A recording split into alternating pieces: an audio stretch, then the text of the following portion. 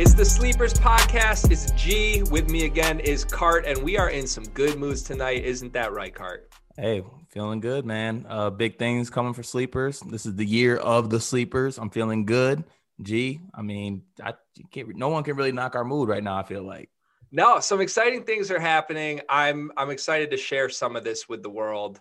Hopefully more exciting things coming, but we've had some big guests. A big one on this very episode. We're going to be speaking with the man, the myth, the legend himself, Ken Pomeroy. That is in the second half of this episode. But first, we also landed the official sponsor of the Sleepers Podcast, the Locker Room app. Carter and I have had quite a few experiences on the Locker Room app in the past year.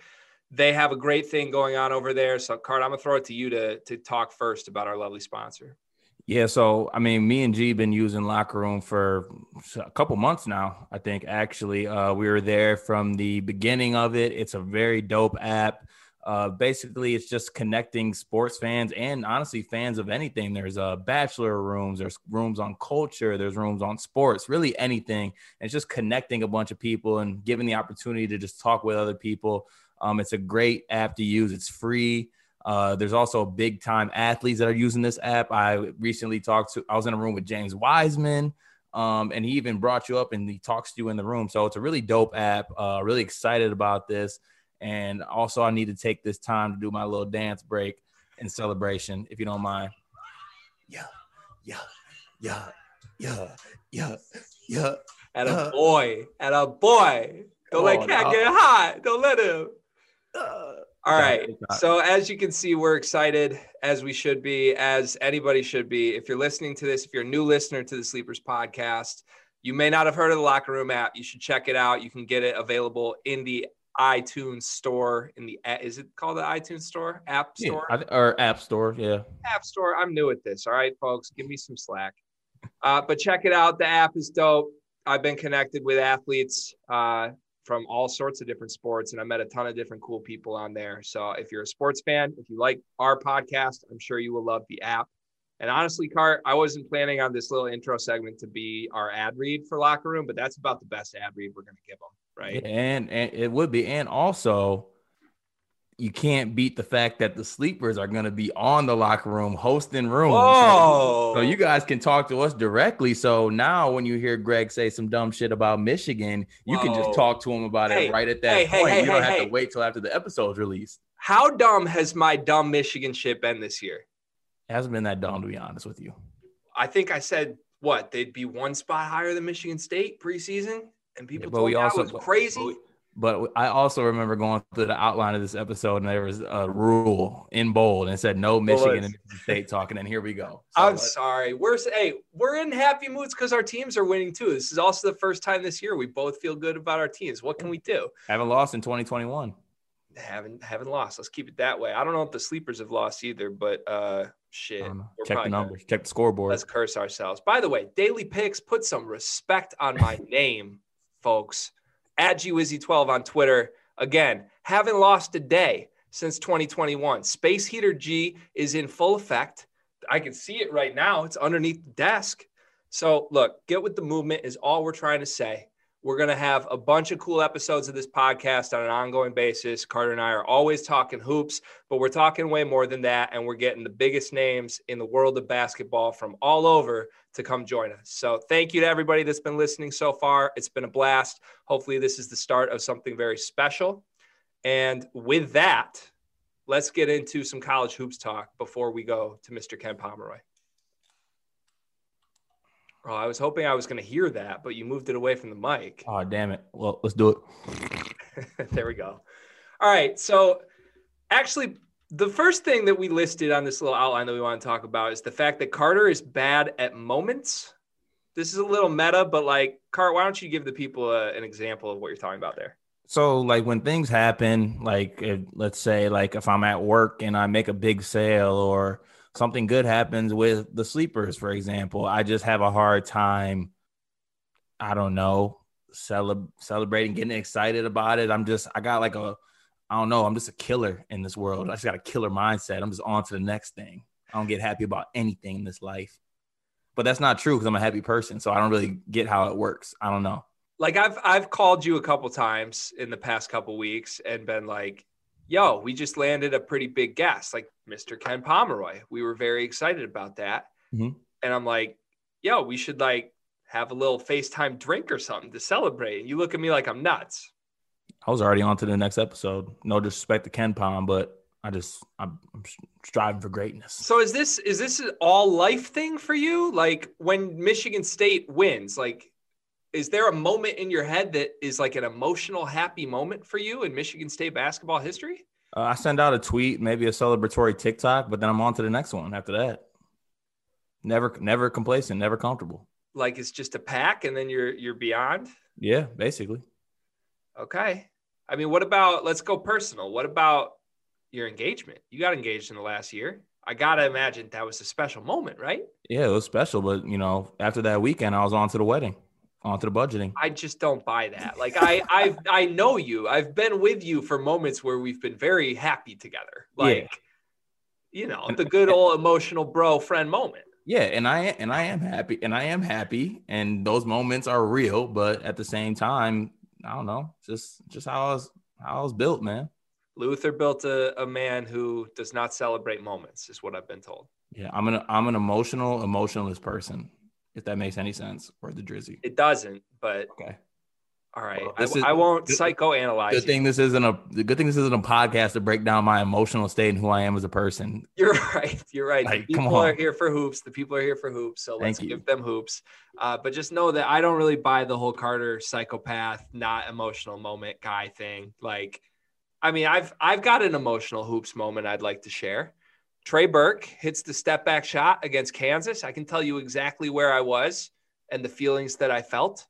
I was at a surprise birthday party, and literally, I kid you not, the birthday person walked in the room, opened the door as the shot went in the air, and everyone yelled surprise while the shot was in the air. And I was on all fours in front of the TV begging for it to go in, and it went in. And I went around crying, screaming, and everyone thought I was celebrating the birthday girl, who will not be named. I love you, birthday girl. I really do. You know who you are. But that was a bigger moment for me.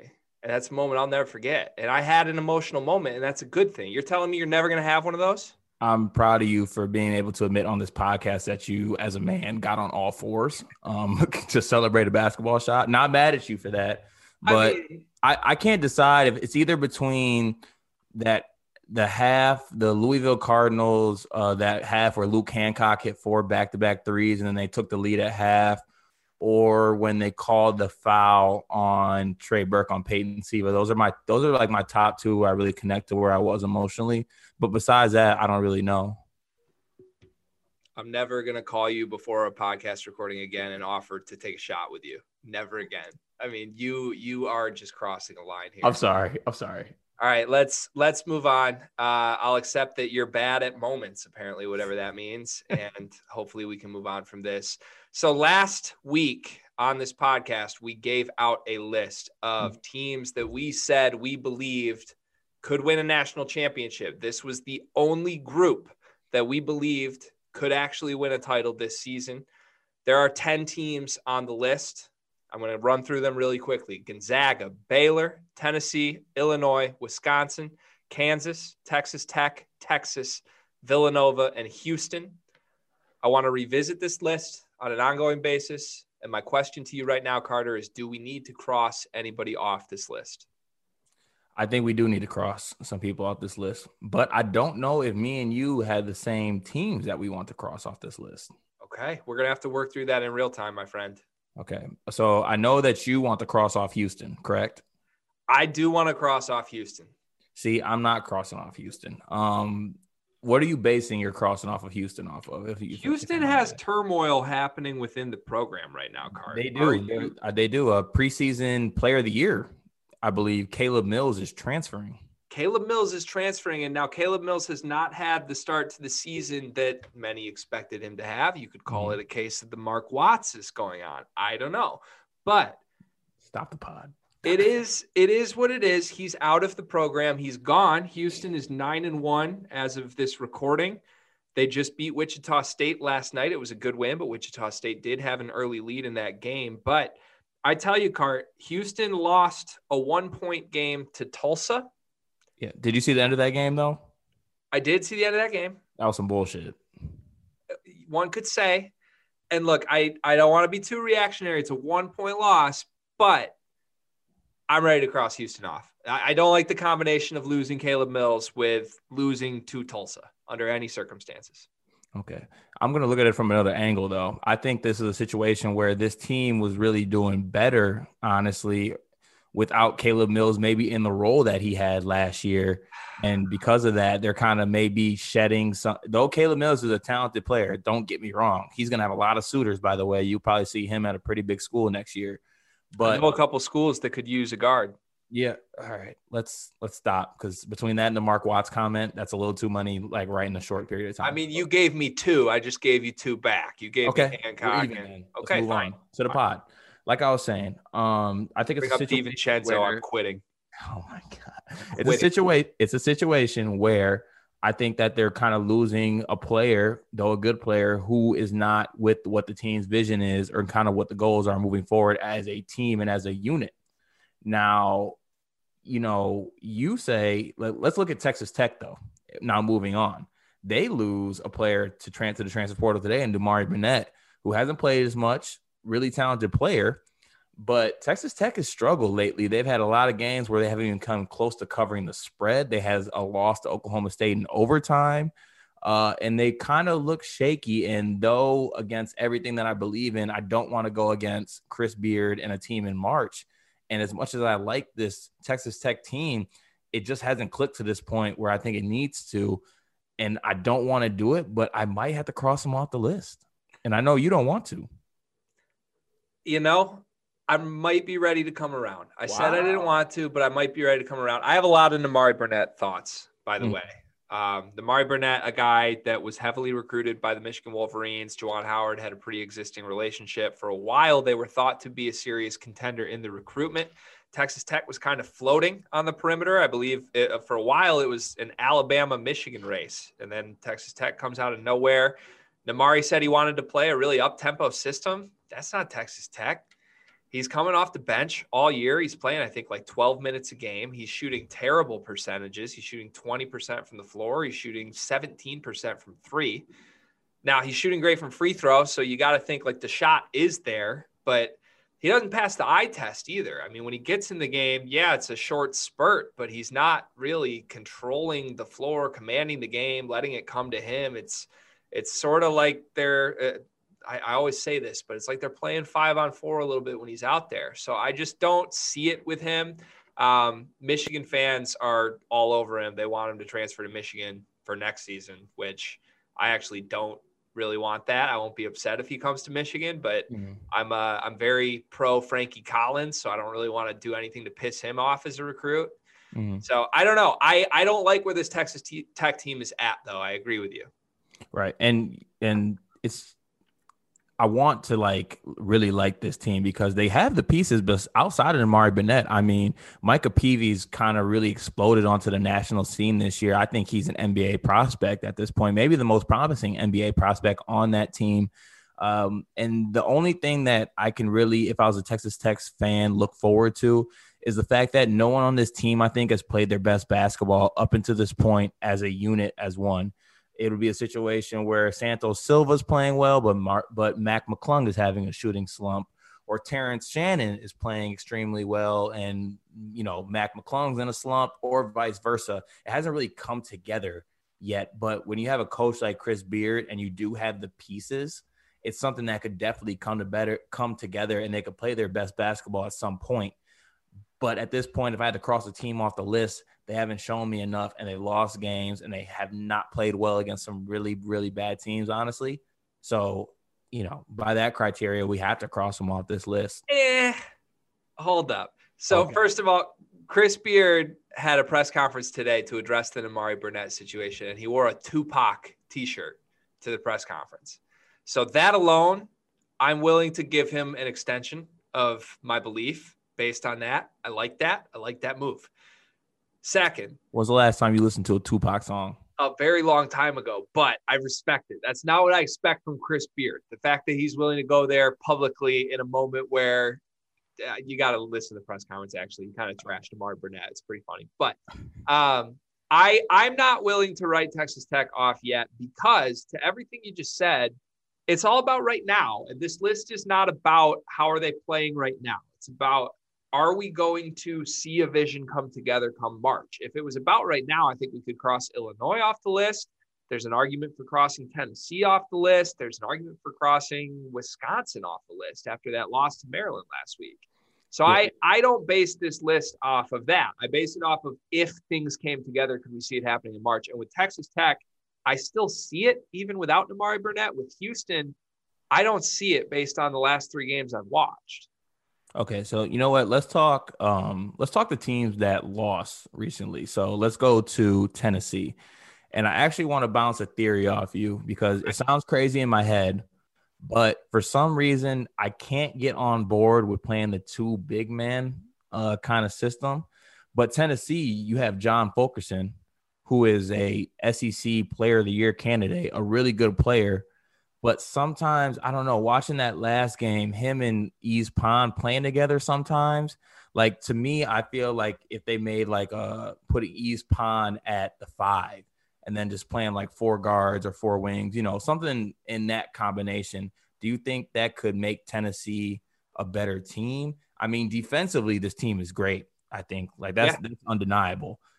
So it's kind of hard to pull them out of this list because the defense is going to be there. If they figure it out offensively, it could be really great. This might be a situation where they finally played a team that wasn't trash. I mean, they played Missouri, who was pretty much the only good team, but the rest of their non-conference was absolutely garbage. So, you know, I kind of want to know your thoughts on Tennessee and where they're moving forward because I like to keep them on the list if I'm doing it. Yeah, I think what we knew about Tennessee through the non-conference was that we knew they could demolish terrible teams because they were presented with about 6 games against awful teams like Ken Pom 300 plus teams. Shout out Ken Pom. But they handled those games, 30 to 40 point victories, right? And that's what you expect an elite team to do. And they looked like an elite team. Then they got into SEC play and they were presented with opportunities against Missouri where they went on the road and demolished Missouri. I mean, that was one of the most impressive victories any team's had all year. Mm-hmm. Understandable you would come off that game and maybe have a little bit of a letdown game. They lose at home to Alabama, an Alabama team that has talent. Javon Quinterly, John Petty is somehow still at Alabama. He was there. I feel like he was there 2 years before Colin Sexton got there, but he's still there. Shout out. And then they actually impressed me. They didn't cover in the home win against Arkansas, but Arkansas is a good team. I love their style of play. Musselman, I'm a huge fan of his as a coach. Moses Moody is arguably the most talented player in the SEC to me this season. So I don't know. I like what I've seen from Tennessee. I agree with you that their parts feel a little bit weird to me. Honestly, they remind me a lot of kind of the middle tier John Calipari Kentucky teams, where on paper you can name 7 different guys on this team that are great players individually. But then when you actually talk about how they fit together or you look at them individually, like, do you really want Pons and Fulkerson on the floor together, like you said? Yeah. Is Vescovi at point really the best thing for a team with Jaden Springer? Right. Like, there are questions here. And I think I've made this joke to you in the past where Kentucky teams felt to me like it was a bunch of 2K created players.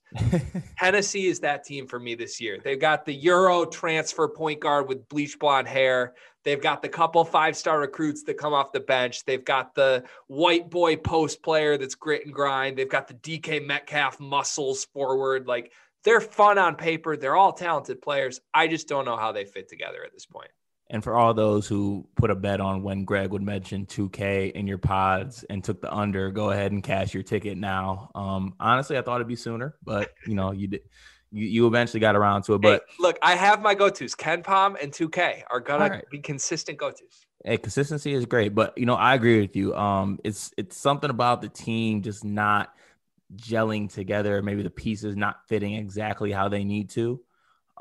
So you know, I want defense wins. All right. So, and they have the potential offensively as well.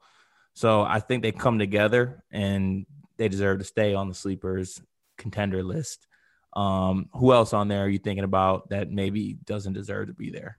I mean, I think everyone for now deserves to be here. If we're talking, can we see them winning a title?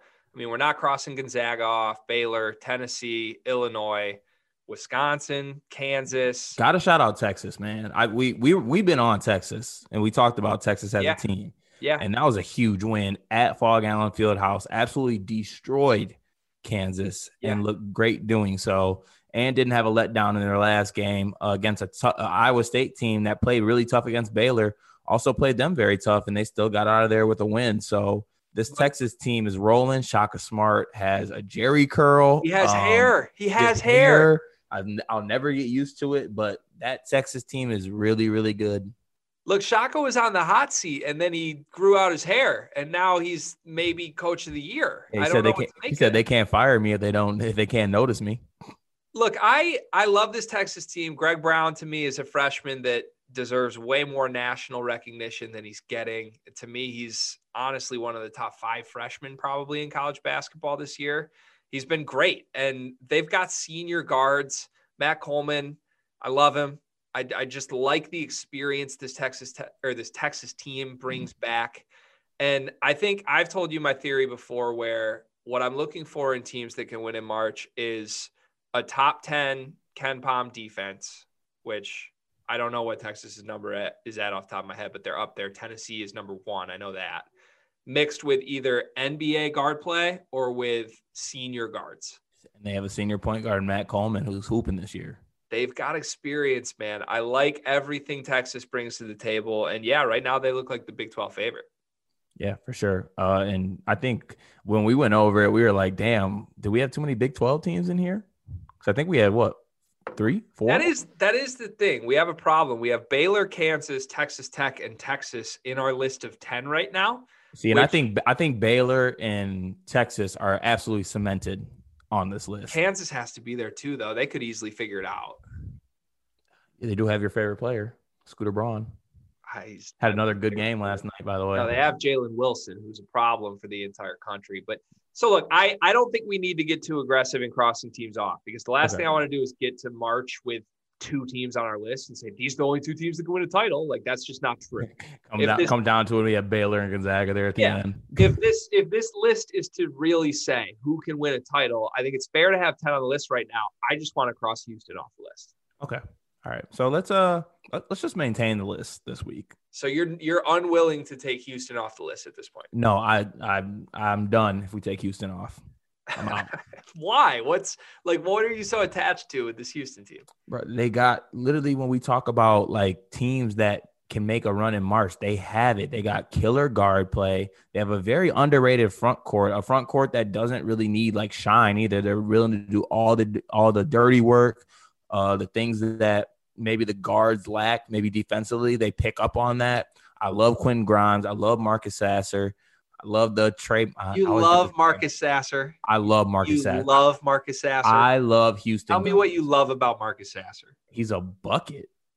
He's a killer. Like, they just got guards that are killers. Jarreau is a killer. He'll get a tech every other game. I always support that. Shout out Mike Conley for never getting a tech in his NBA career. Shame on you.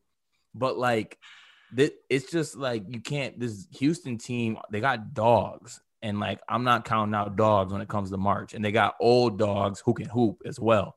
So this team, they got what I need. When you got a backcourt like that, combined with a front court willing to beat someone's ass and do the dirty work, I mean, I'm not going against that in March. And a great coach in Kelvin Sampson. So. I don't think we're ever going to get to a point where we agree on them. Maybe they swing back around, but it's like, there's not going to be anything, I don't think, in conference play that gets us to a point where we cross them off, because they're going to win games in conference play. Are you maybe alluding to hashtag wait and see on Houston? But I hate wait and see. I'm so not team wait and see. I'm team, if we see it right now with our eyes, we don't need extenuating circumstances to tell us. If we cross them off, can we bring them? If we cross them off, can we bring them back? No. When you cross the team off, they're gone. Then I'm not willing to cross them off. I think that's unfair. Okay, so we're gonna hold still with our 10. Let's hold still. Let's give it another week or 2. Okay, let's at least give a consensus Cart and G like power rankings. We both got Gonzaga 1, Baylor clear 2, right? Yep. Where would you go from there? Because I do think there's been movement since last time we had, I think, Tennessee number 3. I think Texas is up to 3. I'm fine with Texas 3. Texas 3. Really, I'm making Google Doc adjustments as we speak, folks. Okay. Texas is 3. And again, this isn't who's playing right now. This is potential to win a title. That we made off a list the last episode. We're not adding any teams. We're just crossing off. So again, this is not our top 10 teams right now, because if this is top 10 teams right now, folks, trust me, Michigan is in the top 5 for me. Gonzaga 1, Baylor 2, Texas 3. I mean, who do you believe in most next? I'd probably put Tennessee 4. I'd probably put Tennessee 4. I think I put Illinois 5. I think at this point you got to put Wisconsin 5. Even off the loss. You think Wisconsin's potential is higher than Illinois? No, but I'm talking about right now.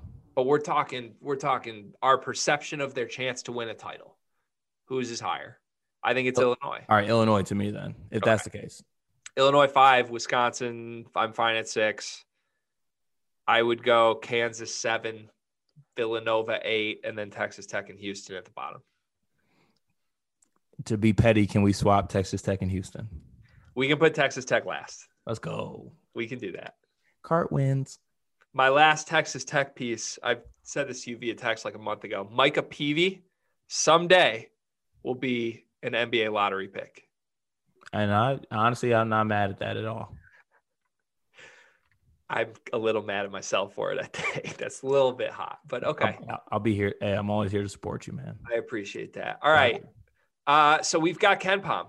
Yeah, let's get to the people what they probably clicked on this episode for, or listened to this for. Yeah, I hope there's hundreds of people listening to this who are just like, who are these idiots? I clicked on this shit to listen to Ken Pom, and I'm looking at some ugly light-skinned dude and some white dude with a car hat heart on. What the hell did I just click? This is clickbait. So our conversation with Ken Pom was a very fun one, very enlightening one. We talked everything from the origin story of KenPom.com, how he feels about the way he is perceived in the world of college basketball, big name players and coaches that have brought up his name to the media, and what's new, what's next, and what's in store for KenPom.com going forward. I highly recommend, I say this on the podcast as well, but subscribe to KenPom.com. If you have seen me and my daily picks gambling videos, you know how much of a Bible and a source of information KenPom is for me. It's just a great way to learn about the game of basketball. And there's not many people on earth who are more intelligent or know more about this lovely game that we all care about than Mr. Ken Pomeroy. Yeah. So Greg said it all. I mean, I'd even go as far as say Ken Pom is a pillar of college basketball, to be honest. I mean, even at the inception of when we were even talking about making this podcast, we've been referencing Ken Pom since we, basically started talking basketball at all. So it's a really interesting conversation. You really learn a lot about him as a person as well. Great listen. So I'm really excited about this and really excited for everyone to hear this. So it's going to be exciting. That it is. Let's go straight to it.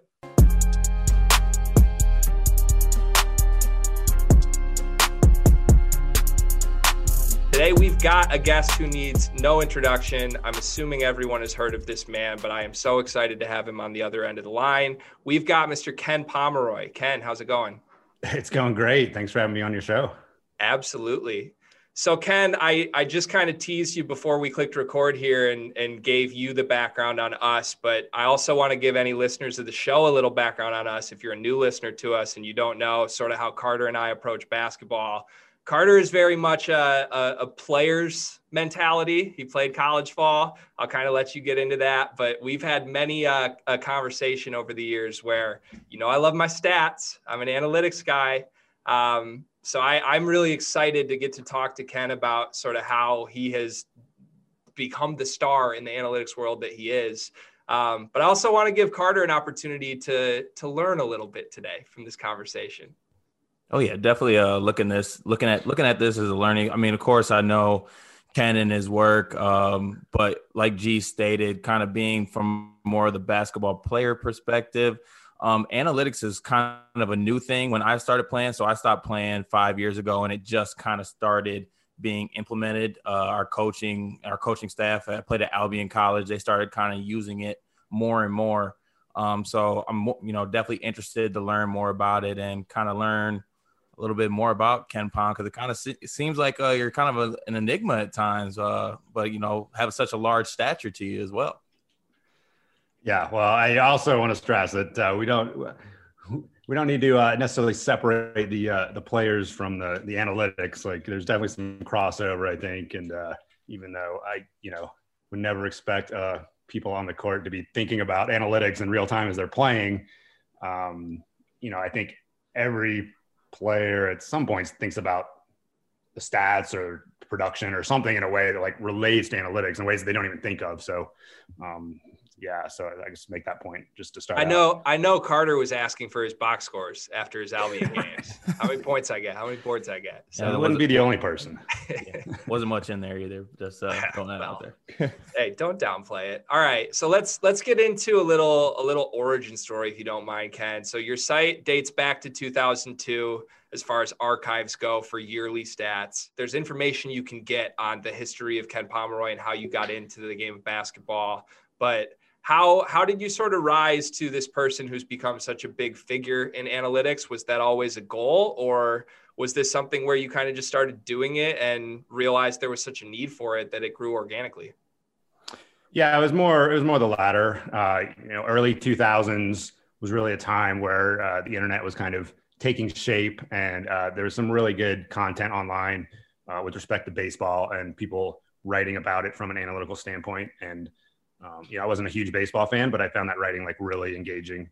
And this is before Google, so I was like, there's obviously got to be somebody doing this for college basketball. My favorite sport. Like, who's doing it? Let me figure out who that is. I'll find it eventually. And after like weeks of searching, never found that person. So I just kind of started doing it myself. And not with really any expectations that I would get to the point I am today, where it's my full-time job. But I always hoped there'd be like kind of a small following, and initially there was a small following, which was certainly motivating. But that's really how it got started. It was just, I guess, trying to fill a need.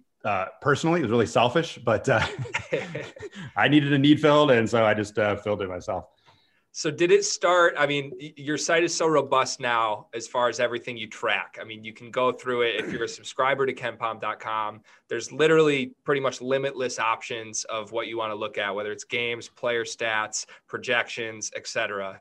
Where did you start as far as priorities go on what's important to track from a metric standpoint?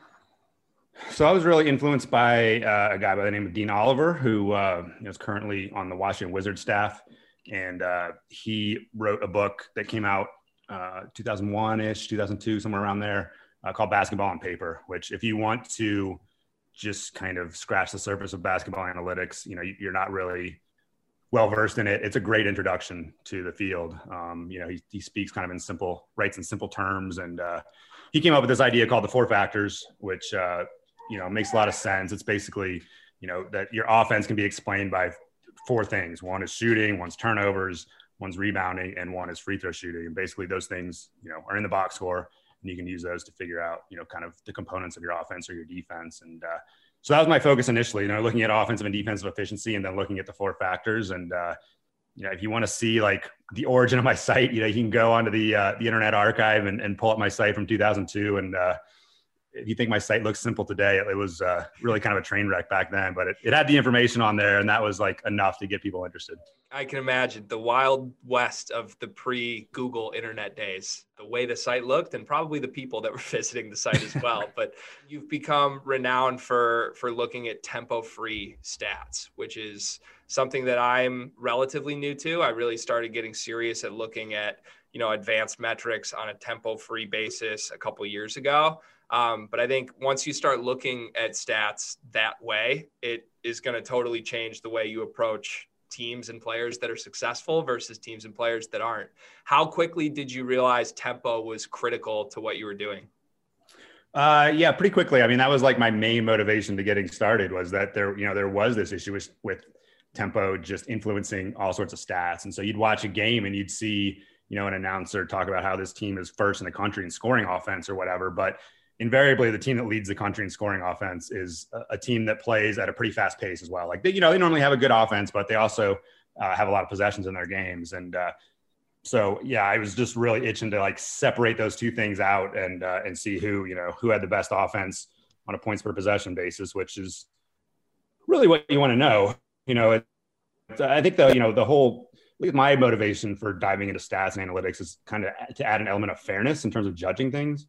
And so it's really not fair to judge an offense by how many points they score per game, because, the Wisconsins of the world often have great offenses, but they don't have many possessions. And so they'll never be judged well by that kind of metric. So from a fairness standpoint, you really want to strip away a team's style and just look at, hey, when they have the ball, how lethal is their offense or how good is their defense when they don't have the ball. And that was kind of an early goal for me, for sure.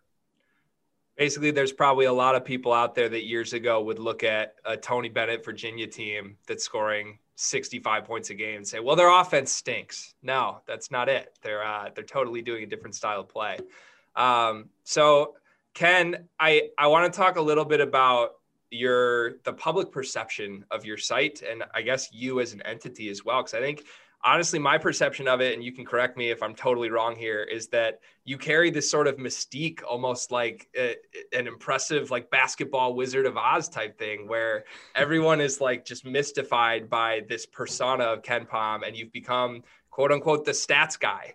And I know coaches and players alike have taken notice. What's that like? And is that something that you appreciate or you don't like? It depends on how that kind of stuff is used. Sometimes, people who, every year there's kind of a new part of my customers. Not customers isn't the right word, because these people usually aren't paying for my work, but people who just, become exposed to my work, who don't really know my background or know my history or know my philosophy or anything like that.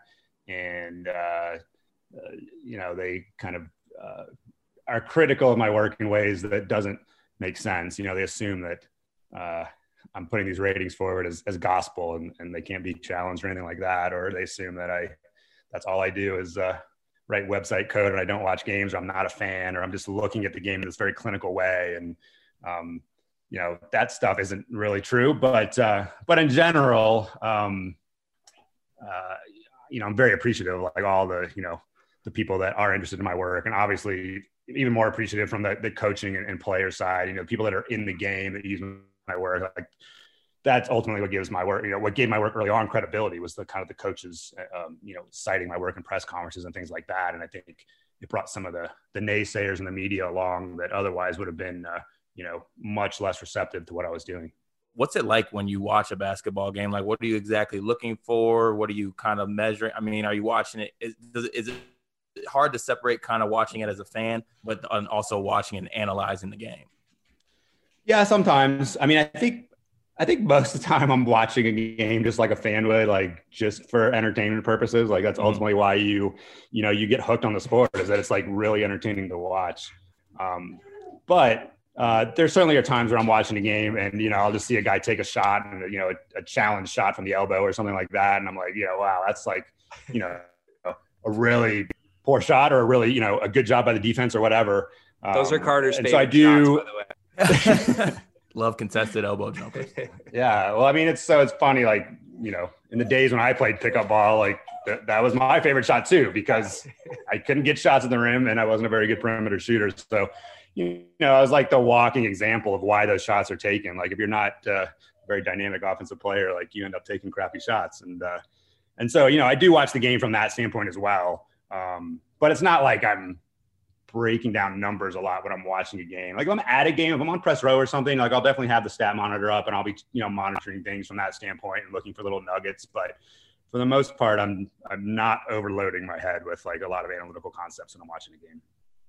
Got it. That makes sense. So kind of along the lines of that question, it's interesting to me to think like, okay, content creators in general, this is a unique word to pick to call your site and everything that you do content, but anyone that creates something, like you'll get widely varying answers on, do you also consume that site or that content? Do you like listening to your own voice? Do you listen to your own songs if you're a musician? do you go to your own site and like really interpret the data beyond what you've already created here? Like, will you look at your top 25 or whatever the ratings are and kind of look at this and be like, oh, it's interesting that this team is so high. That doesn't make sense. Yes, absolutely. I do that all the time. And that is part of the way I watch the game, by the way. Like, if a team is, ranked in my top 25 that everybody else thinks is garbage, like I'm really intrigued by that team. And I'm probably going to watch their next game. I'm probably going to watch their next 5 games because I want to see what people think. And I want to see what my computer is catching on to. So, and that goes for a player level as well. Sometimes I'll run across a player who looks like they've been really productive this year and nobody's talking about them. For some reason, they're not in the starting lineup or whatever. And, I want to watch that player and see what am I missing? What are the numbers missing?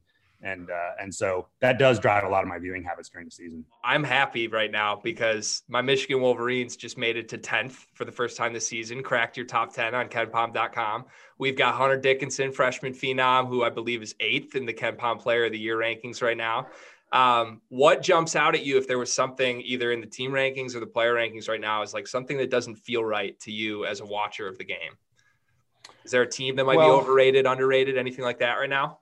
Yeah, I guess, I'm not necessarily going to jump out and say, hey, this team's overrated or underrated, but, the teams that I do like Tennessee has like been a really interesting team this year where, people have kind of had jumped onto them after they crushed Missouri. And, there was a lot of talk about them being a top 5 team or whatever.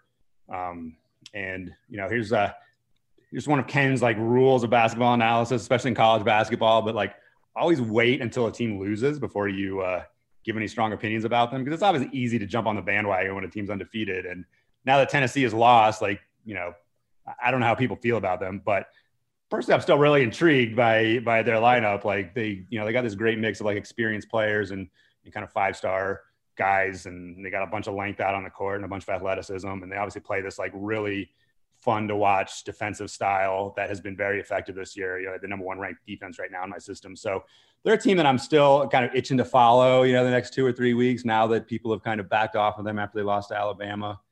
I throw Clemson in there as well, just because they're 18th in my system. And I know they're ranked in the AP poll as well. I don't know exactly where, because I don't follow the AP poll that closely, but they're another team that their name, the name Clemson, like they just don't have a lot of basketball tradition. And so I think people are a little hesitant to jump on board, but they have the number 2 ranked defense in my system. And, they've only lost once on the road to Virginia Tech. So they're another team that, I'm kind of curious to follow as time goes on. They're a team that does also have a very experienced lineup and has kind of a high ceiling player in Amir Sims. And so they're a team that, if they didn't have the name Clemson, if they had the name, North Carolina, like people might be pretty high on them or higher on them than they are now. So those are a couple of teams that I think are worth watching in terms of maybe being, I don't know if underrated is the word, but teams that have a little bit of mystery surrounding them right now.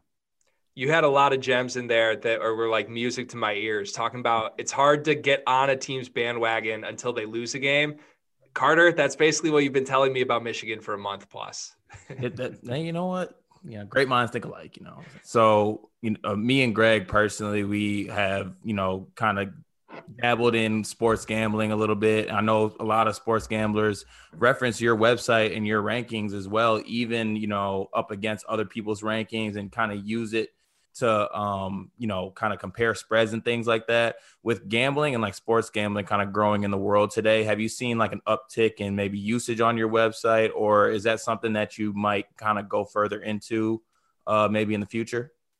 Yeah, it's hard to track like who uses my website. I obviously know it's, popular with gamblers. So, they make up a decent percentage of subscribers, but I will say like certainly one of my goals early on was to make predictions for games, 2 months from now, because, I do think like the Vegas point spread is it's historically been proven, like it's the best predictor of future events. So the problem is, especially 50 years ago, you didn't get Vegas spreads for a lot of like lower level games. Now you can get them for pretty much every game. But back then, you only got them for like the top half of college basketball. for the most part. And you obviously don't get them for more than a day or two in advance. So if I want to know, hey, Michigan against Indiana, what is the spread going to look like in a month? Like I have a reference for that. So that's really where like my gambling angle comes from. I don't really plan to necessarily tap into that market any more than I have been, which is really like unintentionally for the most part. You're obviously not necessarily using the predictions from my site to beat the point spread. If that was the case, I'd be charging you a lot more than $19.95 for access. So I think there may be some information in there on the teams that is useful from a gambling standpoint or making predictions. But yeah, it's kind of where I stand on that. Yeah, I think you may have an opportunity going forward because, like Carter said, we dabble in the gambling world. I'm sure a lot of people listening to our podcast are people that follow us for gambling picks. And just with the way that whole industry is going to grow. I mean, we do daily picks videos on Twitter. Carter and I both do, where we give out 3 games a day if there's a good list of games that day. It's very rare that I go a 2-minute video per day without mentioning KenPom or this team's ranked on KenPom. This is the spread on this matchup on KenPom. And I must say my record's pretty solid this year. So there could be an expansion opportunity for you there. Well, I do think, to me, it's interesting, the cases where there is a difference. Like usually the spread and my prediction are pretty close. But the real interesting cases are the ones where either the spread is pretty far from my prediction, trying to figure out what's going on there, or the cases where like people are surprised by the spread and it matches my prediction. Like you'll occasionally see that. Not, usually that has a lot to do with like home court advantage. It's like that really came up earlier this year when Illinois played Missouri. Like there are a lot of like Missouri fans, I think, who are like, why is this, I think Missouri might've been a 1-point underdog or even a 1-point favorite or something. And they're like, why is the spread so close? And you look at my site and like it had, anticipated that the spread would be close. And, obviously Missouri won that game, but those cases are pretty fascinating to me as well. Just like how people tend to, they tend to not necessarily, they tend to overrate maybe 1 or 2, extreme performances from a team and use that to judge them. And then, really you look at like Vegas spreads or my predictions and it does a better job of treating the outliers appropriately, which is to not give them too much weight. Yeah. Well, we got a great example of it tonight that our listeners will love too. Rutgers is traveling to the Breslin Center to play Michigan State. Rutgers is 19th in KenPom.com right now. Michigan State is 50th. The Vegas spread started, I believe, at Michigan State -1. I think it's risen up to -2.5 latest that I saw. Yep. So, home court advantage, maybe some name recognition, some Tom Izzo, people thinking he's just going to figure it out. But man, this Rutgers team's been tough. And I said it on my daily picks video today, but I'm all over Rutgers. And I believe you've got them at a Rutgers 1-point victory for the prediction tonight. So, yeah, that's a great case as well. Like you'd think, so I Michigan State at 50th, and they played like the 50th best team, honestly. Like they were a team, when they lost to Northwestern, as I said, I don't follow the AP poll too closely, but they were somewhere in the mid-20s in my system when they lost to Northwestern, and they were still are. I think they're 23rd in the AP poll today. Somehow they're still ranked. But I think there's some, AP poll aside, like I think there's a decent line of thinking that they're not the 50th best team. They're a little bit better. They played some of their worst games so far, and they should improve. So it'll be interesting to see what happens. Like generally speaking, I do like I said, I'm intrigued by those cases where the Vegas spread is a little bit different than mine. And this is one of those cases, and I can see why. Like you can see, ultimately Michigan State starting to win some games. They're not going to go, 5-15 in Big Ten play.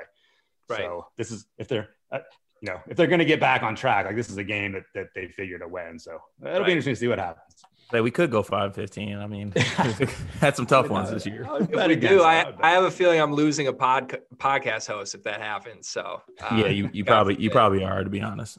I wanted to ask you about a couple specific parts of the model that you have today, and you mentioned home court advantage as one, and obviously COVID has totally shaken that. What's the perception of how much that's changed within the last year without crowds at these games? Yeah, it's really like a tricky thing to measure, but it seems like it's roughly so. In the past, home court advantage was around 3.5 points per game in conference play, and it's probably down to around 2, somewhere between 2.5, somewhere in there. I mean, so far this season, home teams have won 55% of conference games, and the past 4 seasons combined, that number has been 60%. So, converting that to points is a little tricky. Just having a straight value for points in every game is a little bit tricky for home court advantage, because there's some evidence that it's more important in closer matchups than it is in lopsided matchups. But, it's somewhere maybe slightly better than half of what it used to be. So it still exists, but it's definitely less of a factor. And that is, good news for like the best teams in a conference. Certainly a team like Gonzaga, we're talking about them going undefeated, and it's like perfect year for them to do that because A, the season's shorter, and B, there's no home court or less home court advantage. So when they're going on the road, less chance for them to get upset. It really does help the favorites a little bit this year. That's why I got Gonzaga running the. I think they run the table this year, to be honest. Yeah, we did. Obviously, it's set up well for them to do that in conference play. Whether they can run through the NCAA tournament, I think, is going to be a lot more challenging. But we don't even know what the NCAA tournament is going to look like at this point, so we'll see. Right. We did a whole Gonzaga versus the field conversation on a previous episode, and it seems that the media is really taken to that. Although I am still very much in the camp of it's Gonzaga and Baylor versus the field. And I feel a little backed up by that because there's a 4-point gap between Baylor and the number 3 team in your rankings. You've got Gonzaga 1, but Baylor's not far behind. So would you lean more to my side of that conversation, or do you think Gonzaga is a clear number 1? No, I think Gonzaga is number 1, but I do think Baylor is closer than people are giving them credit for. It's really interesting this year to me. Like, normally the roles are reversed. So, Gonzaga is the team that's really good, but people dismiss because of their schedule, and unfairly so. And this year, obviously Gonzaga played everybody they could in non-conference, and Baylor's had a pretty weak schedule, and the beginning of their conference schedule has been, pretty weak as well. They've already played Kansas State and Iowa State, who are the 2 worst teams in their league. So they haven't played the toughest schedule, and people are kind of discounting them because of that. But the way they've played against that schedule is consistent with a team that's really, really good. And I do think Gonzaga is, a little bit better than Baylor, but I think that gap is a lot closer than people think right now. Yeah, it'll be interesting to watch it play out. I'm itching for that game to be played. I know it got canceled or postponed. I don't know. Yeah, it doesn't look good. We'll have to hopefully that'll be played in March. I think that's the only chance for that to happen. Yeah, I'm with that. I want to do a little segment here. So I am convinced that you are the most interesting Wikipedia page in college basketball. There are 3 facts that I wrote down here that there's one that I know is true. 2 of these I have a hard time, well, not hard time believing are true, but I could see either being true or false here. Some of them are false on Wikipedia. I'm just going to own up to that. So I'm going to go through these 3, and I want you to tell me, is this true? And if it is true, give us a little background on, the story behind it. Number 1, you worked with the Houston Rockets and you teamed up with Daryl Morey. Sort of true, mostly false, but yeah, I did have a brief dalliance with the Rockets back in the mid 2000s. When I started my site, there was really no other resource for advanced college stats, and their organization was obviously ahead of the curve in terms of recognizing the value of those stats in terms of preparing for the draft. So we did have some conversations, and you never really had a formal arrangement in terms of working for them, but yeah, there were a few months there where I was, providing them with data for, I think it was the 2006 draft. Okay. Well, we'll count that as working with the Houston Rockets then. If you've influenced Daryl Morey at all, I give you a ton of credit. Oh yeah, for sure. I totally believe you did. All right. Number 2 on this list, peers, this is word for word from Wikipedia. Peers have taken to calling you, quote, Dr. Popo, unquote, because of your possession by possession stance. Yeah, I have no idea where that came from. Totally, that is 100% false. No, yeah, but a great example of how you can't trust everything on Wikipedia. Don't you worry, I'm taking notes too right now, because you can send a little note over to Wikipedia. I'm gonna get this page fixed up and stuff like that taken off. Appreciate that. Gotcha. All right, and number 3, this is, well, I won't say if it's true or false, but Jim Boeheim ripped you in a press conference last year after a loss. Right. That's, kind of true. Like he So what was the content of his press conference there? It had to do with I don't know what happened really. It was his press conference. It was a total non sequitur in the press conference, but he's just talking about whoever they lost to, and then he just pivots, like does a 180 and mentions that I somehow have this system where I attribute like defensive responsibility for giving up a shot or something like that, giving up a 3-pointer. I don't know what it was. But, yeah, I think it was like a player hits a certain percent from a certain spot on the court, and this person's responsible for giving that up.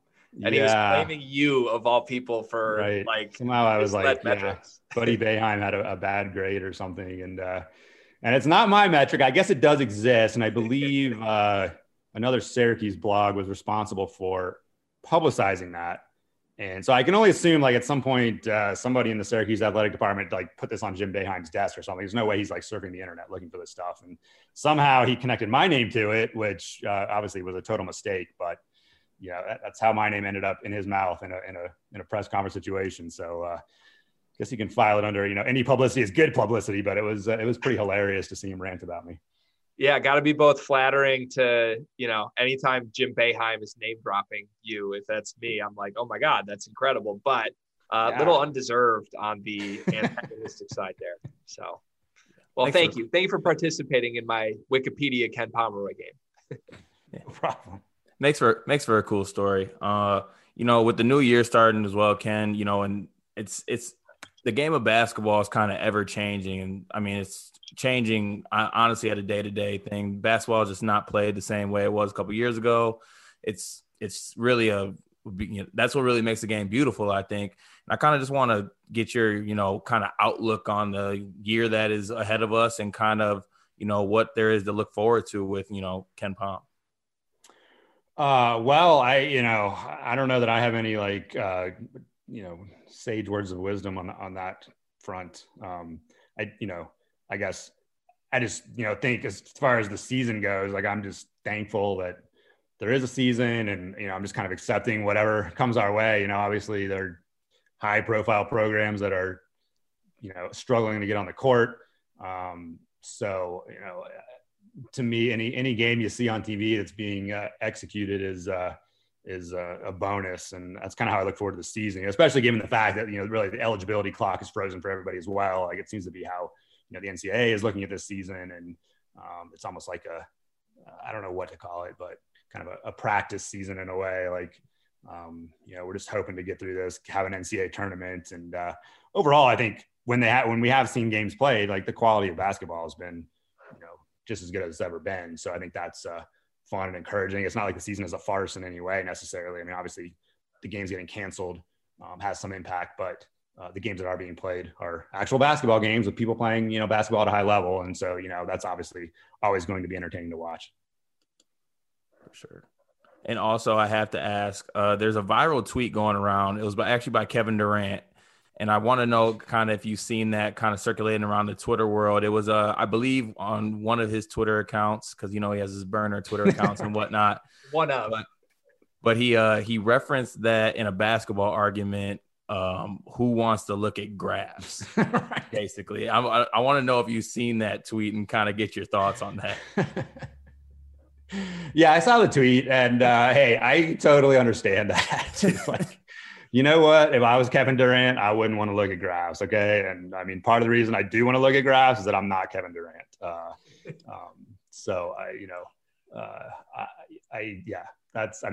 take no offense. I never take offense in any comments like that. If people are not into analytics, no big deal. But especially if you're Kevin Durant, like, if you become the best at what you do in the world, like, why the heck, of course you don't want to look at graphs. Like, why do you want to get bogged down in that? Like, your approach is like proven to work, over your entire life. Like, you should have no doubts about that. So yeah, I take zero offense to what that tweet said. And I always find it hilarious when other colleagues of mine start to take offense. Like, if Charles Barkley says something, like, he'll take shots at analytics all the time. And it's like, come on, man. Charles Barkley's hilarious. Like, he's clearly on TV here to entertain us, and he does a very good job at that. Like, if you're taking offense, there's analytics takes. Like, you need to chill out a little bit. Hey, I think KD might come around, because if Kyrie Irving wants 10 post-ups a game, I mean, we gotta just be clear if that's an efficient shot or not. And my guess is it might not be compared to Kevin Durant with the ball in his hand. So who knows? Maybe he'll come around and be a Ken Pom advocate soon. Yeah, well, I'm not angling for that. That's for sure. All right. Well, Ken, thanks for being here. I've got one question before we wrap for you. So going back, you can go all the way back to 2002 in your database. You've got historical player of the year rankings, player efficiency metrics. You've got team efficiency metrics. Give me the best team that you can remember seeing since the inception of your database and the best player, whether this is an eye test thing or whether it's what your system says. I'd be curious to know your answers. Well, I think the best team has always worked out to be Kentucky in 2015. Obviously, from the purists, a controversial choice because they didn't win the national title. But, just an example of the fact that, in our sport, we have a single elimination tournament. And unlike the NBA, our games are also shorter and only 40 minutes. So, there's obviously potential for upsets. The best player is a little bit more difficult, but I would like to give a shout out to my guy, Alan Williams, who is my favorite player of all time. Played for UC Santa Barbara back in the day. Was really just an amazing player from the analytics side in terms of he just did a little bit of everything, like rebounds and block shots and getting to the free throw line. He didn't shoot threes, but he did everything else really, really well, and was kind of like this obscure player at UC Santa Barbara for 4 years. And, eventually got paid in the NBA, did get a contract. Now I think he's playing in Russia, I believe. But I'll give a shout out to Alan Williams because nobody else will. He'll be a forgotten player in a few years, but he was one of the early guys in my analytics journey that I would never have known about had it not been for kind of crunching the numbers. Love that. Love that. All right. And very last thing, please go on record because I coach a freshman high school basketball team in Michigan. Nice. And I'm dying to know, as all of my coaching peers are dying to know, foul up three or no? Well, I would say in the high school world, definitely not. As you move up the food chain and you're playing teams that might have like 4 or 5 capable 3-point shooters on the floor, then it becomes more of a question. But in any event, do not foul with greater than 8 seconds or fewer than 4 seconds. If you can foul within that 4 to 8 second window, then I think it's at least defensible. Ken has That's spoken. enough for me. That's all I needed. I love it. All right. Well, Ken, thanks so much for being here. If you're listening to this, please consider subscribing to kenpom.com. I can tell you it's going to change your life if you're a basketball fan. I truly believe that. Ken, I know you had a podcast previously. Are you still doing anything like that? It might come back. This year I didn't do it because I just thought all of my conversations would eventually end up talking about COVID in some way. And so I figured nobody really wants to hear that. And I don't really want to talk about that. So it's on hiatus, still on hiatus, but there's definitely hopes to bring it back next year when things get back to normal. Love it. Well, I'll be tuned in whenever it returns. Thank you so much for being here. We appreciate you. All right. Thanks for having me on, Ken. guys. Appreciate it.